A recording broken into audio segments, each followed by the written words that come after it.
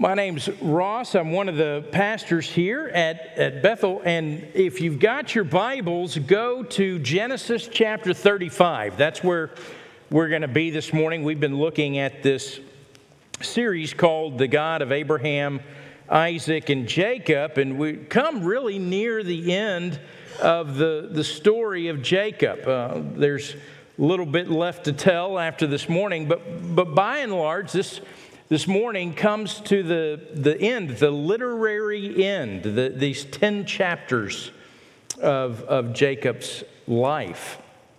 And it's a good summary, chapter 35 is, of who this man is. It reminds me, as I was reading through and studying this week, it reminds me of the life of another man in some ways, and that guy's C.S. Lewis.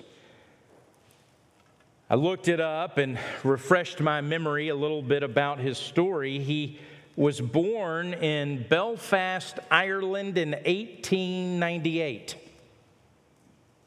And those that knew him called him Jack. In fact, there's a story that when he was 3 years old, he came out and announced to his family he didn't want to be called Clive Staples anymore, that they could call him Jack.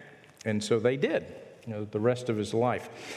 His earliest memories, he writes, sort of an autobiography of Lewis is called Surprised by Joy. He tells that his childhood was really very idyllic. He and his brother, Warren, they would play. As you read about it, you realize these are kids that had big brains and vivid imaginations. And childhood had endless possibilities. But all that kind of came to an end when Lewis turned 9 years old and his mother died. And he writes about sort of the loss of his mother this way. He says, "The great continent had sunk like Atlantis.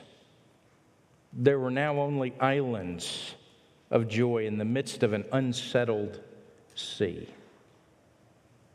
Well, not only did he lose his mom, in many ways he lost his dad. His dad didn't know how to cope with the loss of his wife. He was sent off to boarding school, and the headmaster there was a guy named Oldie who later was certified as insane. So that was Lewis's boarding school experience.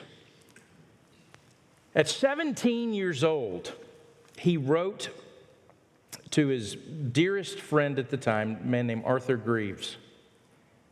And he wrote this at 17. He says, "I believe in no religion. There's absolutely no proof for any of them. And from a philosophical standpoint, Christianity is not even the best."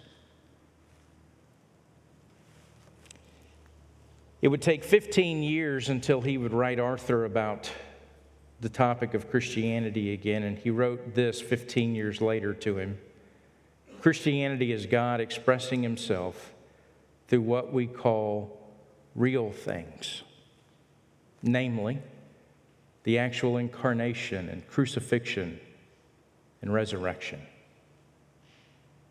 He writes about his conversion this way: "You must picture me alone in that room at Magdalen night after night, feeling, whenever my mind lifted even for a second from my work, the steady, unrelenting approach of him whom I so earnestly desired not to meet. That which I greatly feared had at last come upon me. In the Trinity term of 1929, I gave in and admitted that God was God and knelt and prayed. Perhaps that night, the most dejected and reluctant convert in all of England. I did not then see what is now the most shining and obvious thing, the divine humility which will accept a convert even on such terms. The prodigal son at least walked home on his own feet. Who can duly adore that love which will open the highest gates to a prodigal who is brought in kicking, struggling, resentful, and darting his eyes in every direction for a chance to escape?" The hardness of God is kinder than the softness of men, and his compulsion is our liberation. I'm reminded of Jacob, or Lewis. I'm reminded of Lewis as I read Jacob, that if ever there was a reluctant convert amongst the patriarchs, amongst the Abraham and Isaac and Jacob that God says about himself, it would be Jacob. The story, like I said, is an end. There are some things that are going to be, brought to completion, fulfillment. There's a transition to the next generation that happens in this chapter 35. On the other hand, though, you see some things that are left undone. And the next generation is going to be well on its way with its own problems. Think about it this way. This is what I want to try to argue this morning. What God's doing is he continually is calling Jacob into the story that God is writing. It's a story that for Jacob begins now and stretches out into eternity. And God is divinely drawing Jacob to a way of life that would sync with the world to come. He wants Jacob to live a life right now that reflects then. And the invitation is for Jacob to live this out. There's this future redemption, this future world, this future hope, these future blessings. And God wants Jacob to live them now. In fact, it's the same call for us. Well, by the time you get here, Jacob's 120 years old. It's best that we can tell. And two things that dominate this chapter: worship and death. Look with me, chapter 35. I'll begin in verse 1. It says this: God said to Jacob, "Arise, go up to Bethel and dwell there. Make an altar there to the God who appeared to you when you fled from your brother Esau." So Jacob said to his household and to all who were with him, "Put away the foreign gods that are among you and purify yourselves and change your garments. Then let us arise and go to Bethel so that I may make there an altar to the God who answers me in the day of my distress and who has been with me wherever I have gone." So they gave to Jacob all the foreign gods that they had and the rings that were in their ears. Jacob hid them under the terebinth tree that was near Shechem. And as they journeyed, a terror from God fell upon the cities that were around them, so that they did not pursue the sons of Jacob. And Jacob came to Luz, that is Bethel, which is in the land of Canaan, he and all his people who were with him. And there he built an altar and called the place El Bethel, because there God had revealed himself to him when he fled from his brother. Let's stop right there for a minute. Jacob, he's overdue this return to Bethel. He has some vows that he had made back in chapter 28, and he had yet to fulfill those vows. And the background is important here. In the chapter just before this, chapter 34, which is a very dark chapter, one of Jacob's children, Dinah, his daughter, she's captured by the Shechemites. They defile her. The brothers go out. They take care of the Shechemites. There's comic relief in the story, but overall the story is very dark. And Jacob, while he's disturbed about what happened to Dinah, he's furious at the sons for what it is that they did. He's worried about the retaliation. So you expect, when you're reading the story, that in the beginning of chapter 35, you expect the story to open up with the Shechemites coming to Jacob, demanding their pound of flesh, if you will, for what had happened in the previous chapter. But that's not what happens. What happens is, instead of the Shechemites showing up, it's God that shows up. And essentially what God is saying to Jacob is, Jacob, you're not where you're supposed to be. You made a vow back in 28 that when I brought you back into the land, and I was going to walk with you and care for you and bless you. And then when you came back to the land, you were going to worship me as your God, but you never came back. You didn't come all the way back. In fact, Shechem is 15 miles short of Bethel. He travels thousands of miles in this journey. And instead of coming all the way back to God, he stops 15 miles short and sets up camp.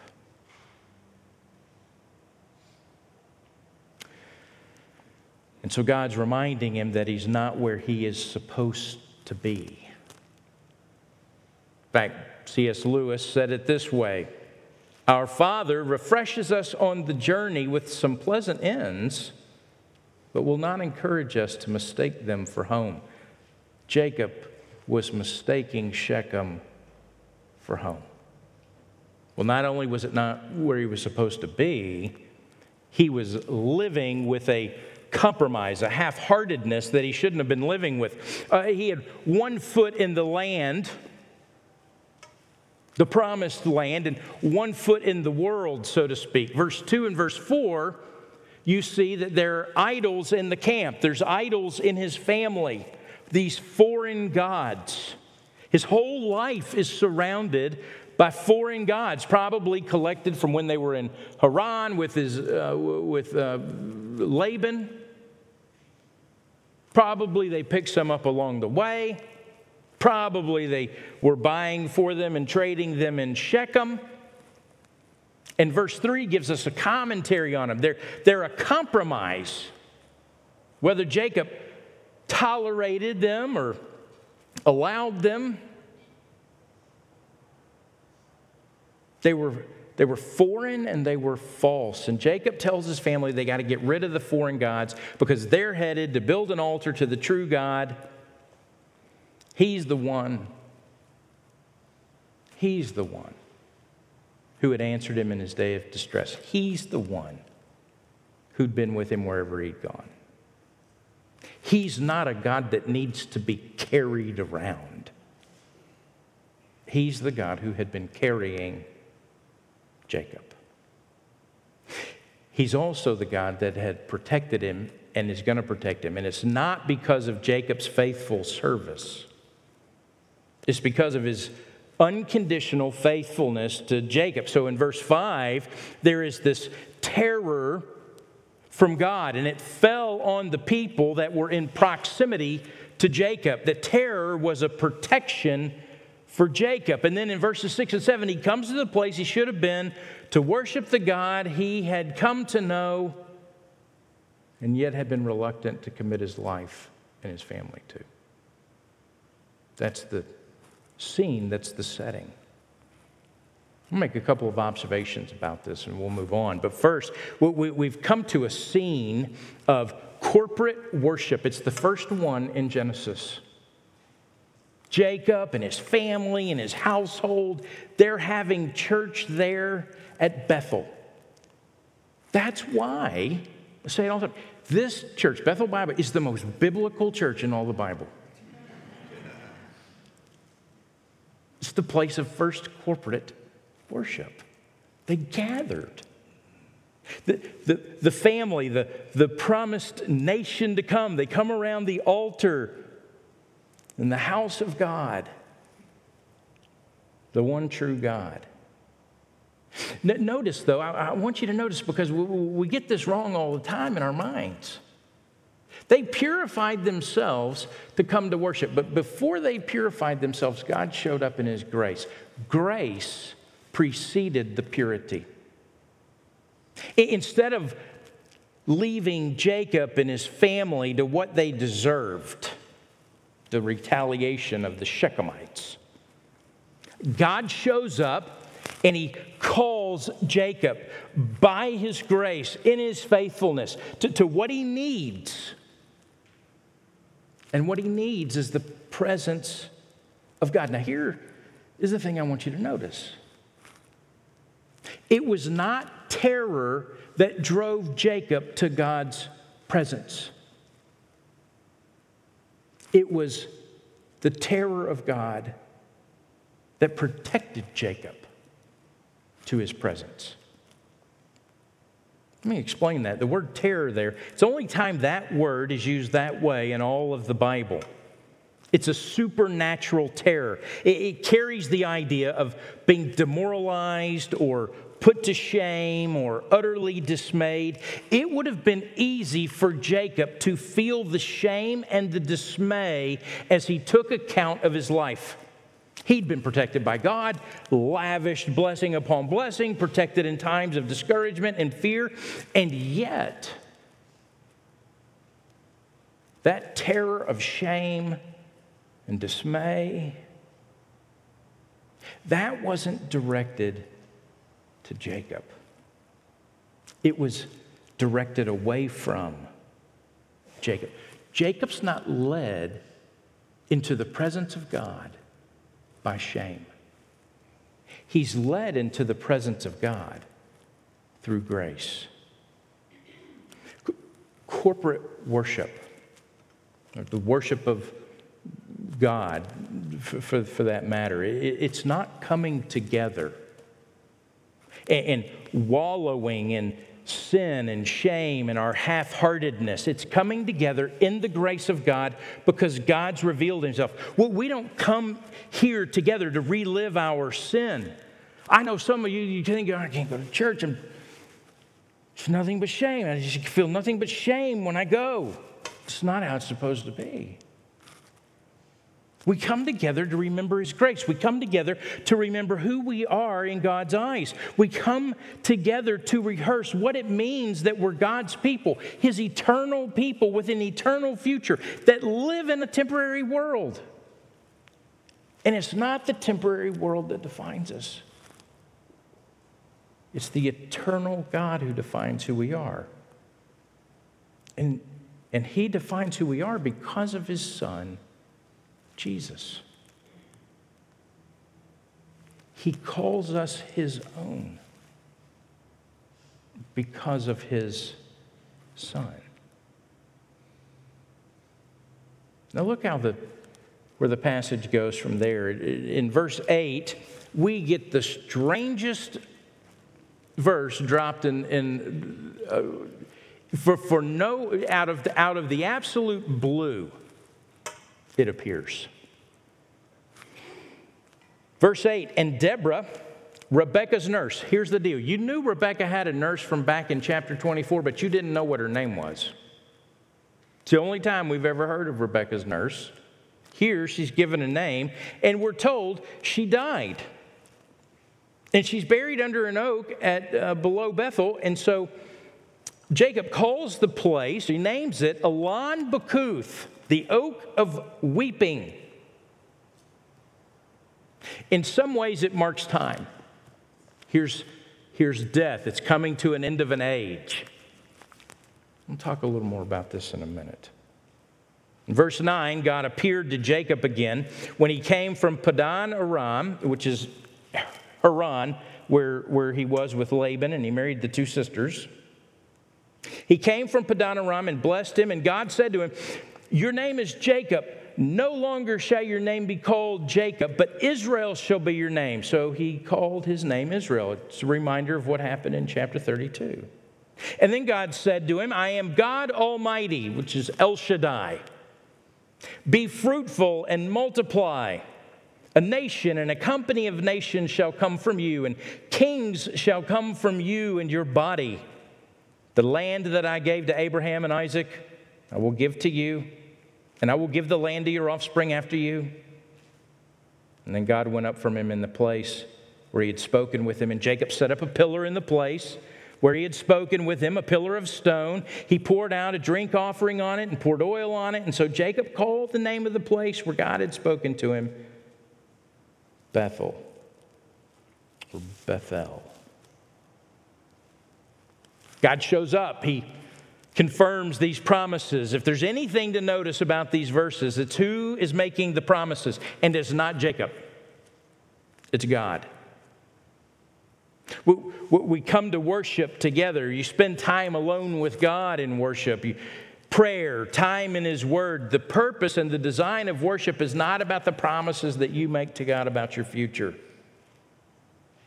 It's remembering and rehearsing and committing yourself to the promises that God has made to you about your future. In verse 9, it's God who appears. It's God who blesses. In verse 10, God reminds Jacob again of who He is and who He isn't. In verse 11, God Almighty, El Shaddai, commands Jacob to be blessed, by the way. Be fruitful and multiply. It's a blessing. It's a command to be blessed. And He promises him a future of blessings. And this is a future of blessing that eclipses anything that's going to happen in the next few days or the next few weeks or months or even years. It's a blessing more wonderful, more divine than a single lifetime can enjoy. It's a blessing that endures beyond changing seasons and different addresses, beyond times of plenty and times of want, beyond government policies and elections, beyond times of energy and stamina and times of sickness and declining health. It is future blessing that's not threatened by death, and it can't be thwarted by your enemies. And it's not forfeited by the seasons of half-heartedness and sin in your life. And because God's blessings, they reach into the future and are fulfilled for an eternity. And they are secured by His presence and almighty power. You can trust that everything that comes your way in the temporary is working for your ultimate good in the eternal. See, the reason that people turn to the comfort of foreign gods is for comfort and hope in what is temporary. In essence, it's saying, listen, I don't care about what's to come. I only care about now. It's like gorging yourself on week-old cotton candy from the East Texas Fair, right, set up there in the mall, an hour before the celebration banquet at Prime 102. It's what it's like. And God Almighty, He appears in this moment in time with blessings that are bigger than time itself, and He appears in the midst of Jacob's history and blesses him with promises that are of eternity. And the call to Jacob and the call to every one of us this morning is live by faith, live in hope. Conform your lives now to what's good and true forever. Your life, it'll either be a reflection of what is right now and temporary, a life that's desperate to control everything around you, to spend your life worrying and anxious and struggling to get what you can today because tomorrow may be worse. In other words, that's a Jacob kind of life. Or your life can be a reflection of eternity to come. Here's the mistake Jacob was making, and I think it's the mistake we make all too often. Jacob is trying to transform God into his own image. Jacob's desperate for control in his world and in his circumstances. He wants to fit God into his world and his plans and his will. So why Jacob's name? it means cheat or to deceive. In other words, you could translate Jacob's name like this: I want to have things my way no matter the cost. That's what Jacob means. And yet God, He's not interested in that at all. He's more interested in transforming Jacob for His world. It's why He changes Jacob's name to Israel. We said last week it means God wins. He built into the name of the idea is our striving against God. And when your life is headed towards wanting what you want no matter the cost, striving against God, trying to fit Him into your world, make Him bend to your will, God says, that's a struggle. That because of my grace, you're not going to win. I'm going to win. That's what it means. Well, look at verse 16, and then we'll consider this. They journeyed on to Bethel. Or they journeyed from Bethel. They got to Bethel. They worshiped. They journeyed from Bethel. And when they were some distance from Ephrath, Rachel went into labor. And she had hard labor. And when her labor was at its hardest, the midwife said to her, do not fear, for you have another son. And as her soul was departing, she was dying. She called his name Ben-Oni, but his father called him Benjamin. So Rachel died, and she was buried on the way to Ephrath, that is Bethlehem. And Jacob set up a pillar over her tomb. It was the pillar of Rachel's tomb, which is there to this day. And Israel journeyed on and pitched his tent beyond the tower of Ader. And while Israel lived in the land, Reuben his son lay with Bilhah his father's concubine, and Israel heard of it. And now the sons of Jacob were 12, and it goes on to list the sons.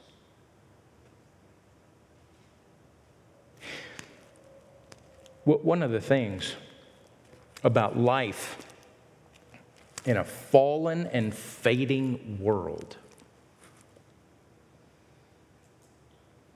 is the real sin and pain and suffering and consequences and regrets that we walk in and out of in life. Sometimes that suffering is the result of the journey that we've chosen to walk, the places we've stayed too long, whether we physically journeyed or relationally or emotionally or internally.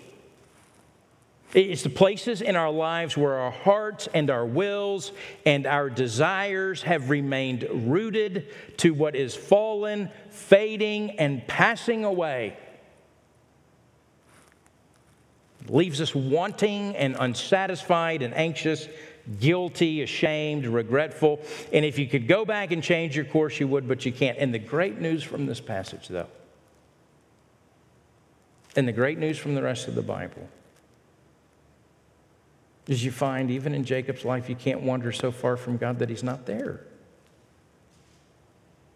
He comes to Jacob in Haran. He shows up in Shechem when he's alone and on the run, when he's settled with his family and surrounded by compromise. No matter where Jacob goes, God pursued him. Every time He invites Jacob to draw near. Jacob, be reminded of who you are. Remember the blessings, rehearse those. Jacob cannot get away from God, and neither can you. Another hard thing about life in a fallen and fading world is the real heartache and the real loss and the very real suffering that we endure. Sometimes it comes in the form of burying our idols. You know, the foreign gods we relied on to bring us comfort.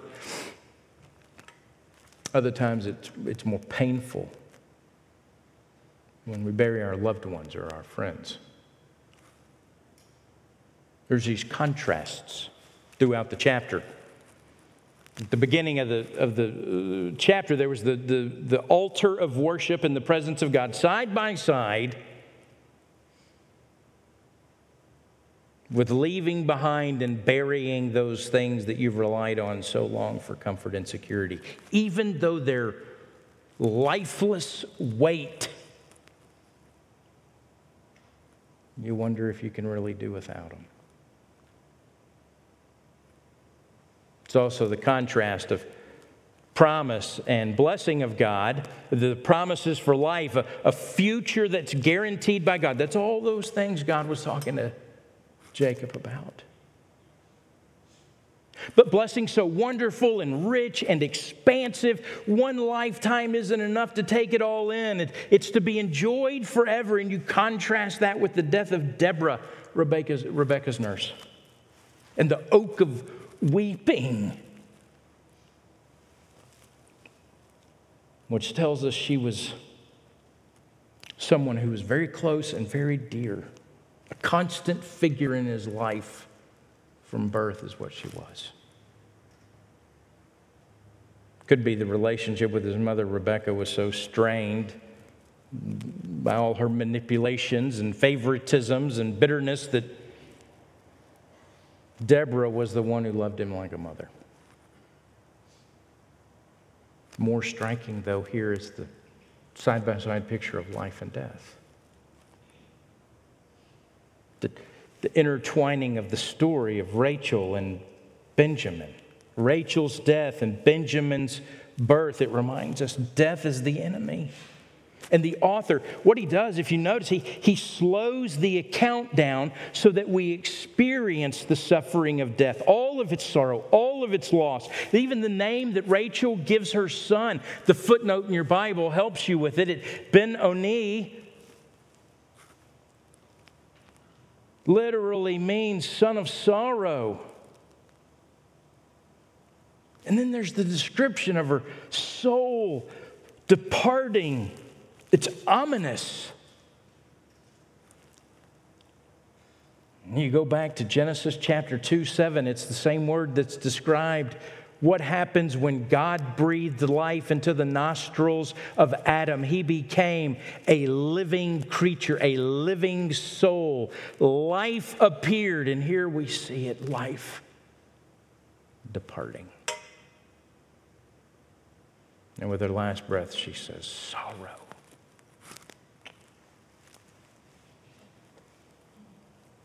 Her death highlights the tragedy of her life. The wife Jacob loved, but he struggled because he was never able to give her what she wanted fully.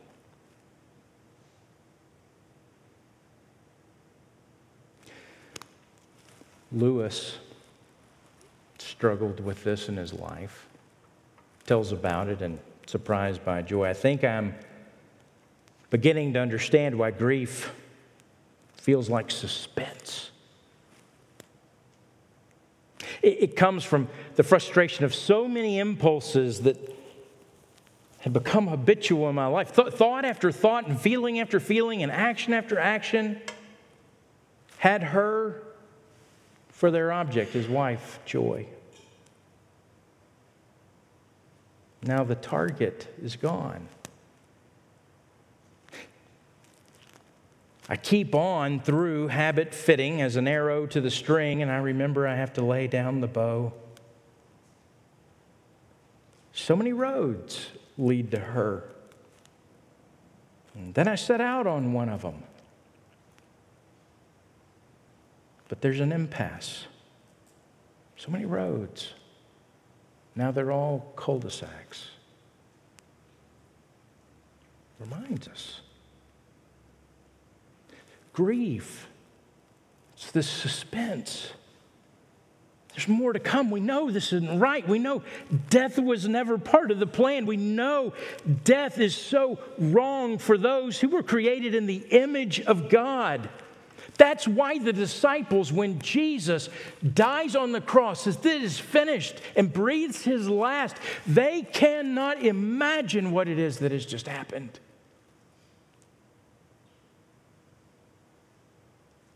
Having come to believe he's the Son of God, how in the world could death claim him?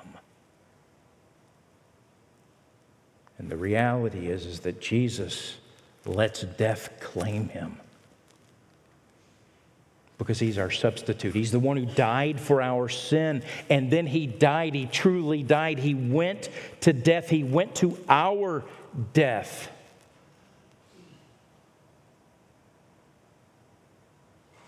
And grief and suspense hang in the air for 3 days.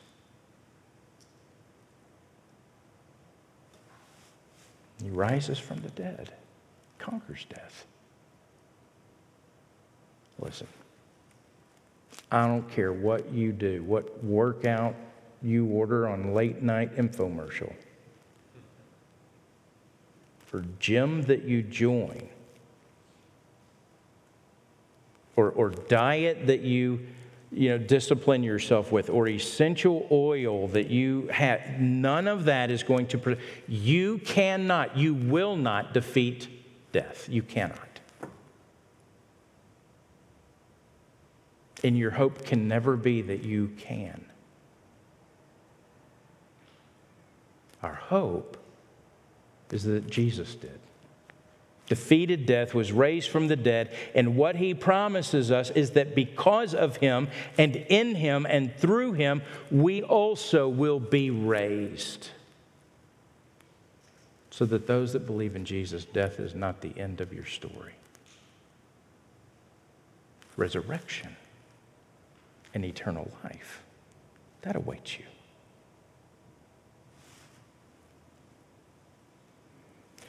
Well, the 12 sons are accounted for here, but interestingly enough, you have sin and death that are the bookmarks. The sin of Reuben, Rachel's gone. He thinks probably his old man's not too far behind, and so he tries to assert himself as the man, take over as the patriarch. And you wonder, what does Jacob think about this? Because we're not even told. We'll be told in Genesis 49 what he thinks about it.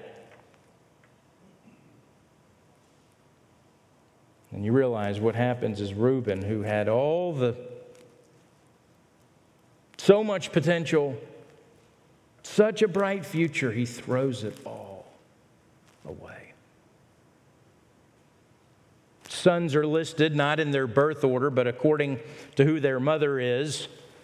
Instead of having Jacob in common as their father, Moses highlights the differences that will foreshadow the disunity and struggle and conflict throughout the nation of Israel. And then the text tells us he gets to Hebron, which is where Isaac is, and he gets there just in time because then he dies. And you have the third death in this chapter, the beloved servant, the beloved wife, and the beloved father. The fourth burial, if you count the foreign gods at the beginning.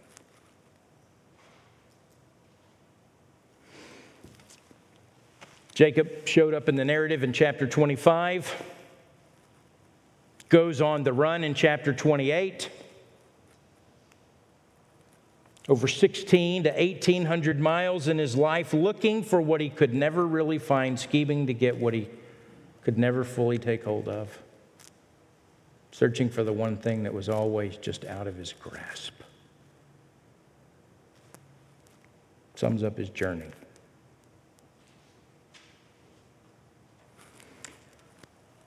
What he came to realize too late is what he was looking for couldn't be found here. It was nowhere that he looked. Nothing he could get. What he was searching for had to come to him. God appeared to him, showed up, called to him. Continues to remind him, I'm Almighty, Jacob. I know who you are. But in my eyes, you're Israel. I know what you were, but that's not who you are any longer. I'm transforming you. I'm fitting you. I'm preparing you for a world to come, for an eternity to come. The real world shows up. Jake, I want to conform you to a real world kind of life in the midst of a world fading around you. And everything in the chapter focuses in on the promises that God's made.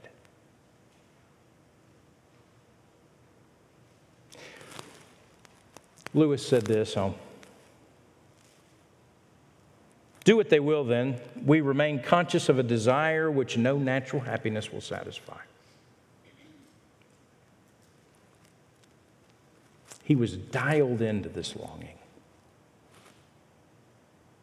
Creatures are not born with desires unless satisfaction for those desires exists. A baby feels hunger. Well, there's such thing as food. A duckling wants to swim. Well, there's such thing as water. If I find in myself a desire which no experience in this world can satisfy, the most probable explanation is that I was made for another world. If none of my earthly pleasures satisfy it, that does not prove that the universe is a fraud. Probably earthly pleasures were never meant to satisfy it, only to arouse it, to suggest something more real.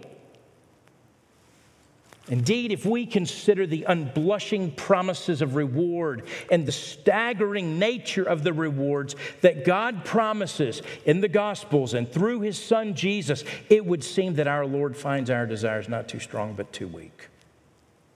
Half-hearted creatures fooling around with drink and sex and ambition when infinite joy is offered us. Famously, he says, like an ignorant child who wants to go on making mud pies in a slum because he cannot imagine what is meant by the offer of a holiday at the sea. We are far too easily pleased. Moses knew it. He's writing this account, but if you went over to Psalm 90, which is Moses' psalm, he begins it this way: Lord, you've been our dwelling place in all generations. You could also translate it, Lord, you are our eternal home.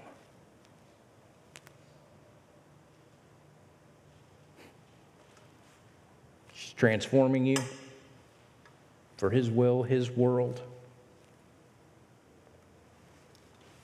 that'll stretch into eternity. Not your will and not your world that's coming to an end. The sad epitaph of Jacob's life, he never really fully got it until it was too late. His son Joseph's in Egypt. Joseph's the second most powerful man in the world at the time.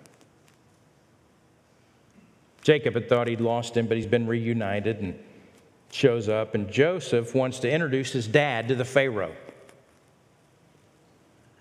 So he brings him into the court, brings him into the Pharaoh, brings him before Pharaoh, and Pharaoh's honoring this older man, this elder, by asking him questions. And one of the questions he asks him is, how many days in the years of your life?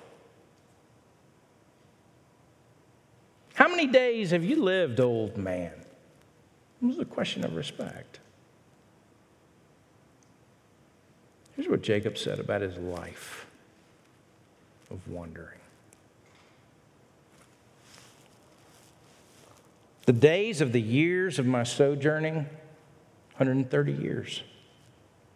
Few and evil have been the days of the years of my life, and they not attained to the days of the years of my fathers in the days of their sojourning. Tells the Pharaoh, I wasted my life looking for what couldn't be found here. And yet the story of Jacob is God showing up over and over and over and over again, saying, here, here. inviting him to come and take hold of it. I don't even need to draw the line, do I? Some of you you've spent your whole life up to this point wandering around looking for really what can't be found here. And you know God's been chasing you. You know God has shown up at every place you thought you got far enough away from him. Maybe it's right here this morning at Bethel. And he's saying to you, what you're looking for, I have. And it's forever. And he bids you to come to him. If you would you bow with me and let's pray. Father, there are some here that need to come to you for the very first time. Maybe they're watching online. Maybe there's somebody here this morning watching online. They don't even know how they got here online. But Father, the truth is you're meeting them right here, right now. Saying, I know who you are, but I know what you're looking for. But who you are isn't working, and what you're looking for can't be found. And Father, this morning, by faith, they would believe God for who he is and what he's done through his son Jesus, and making the way for us to enjoy you forever, beginning now. Father, for others, they know who you are, and they've walked in faith for some time in their life, and yet, Father, they've been recaptured all over again by the world, it feels like, this morning. And so, would you, by your grace, remind them, call them back to worship, call them back to remembering who they are in you. Father, not through terror and shame, but Father, by your grace. For all of us, help us to see more clearly and beautifully the majesty and grace of your Son, Jesus. Draw us to him. That's how we pray this morning, in the name of your Son, Jesus, and by the power of your Spirit. Amen.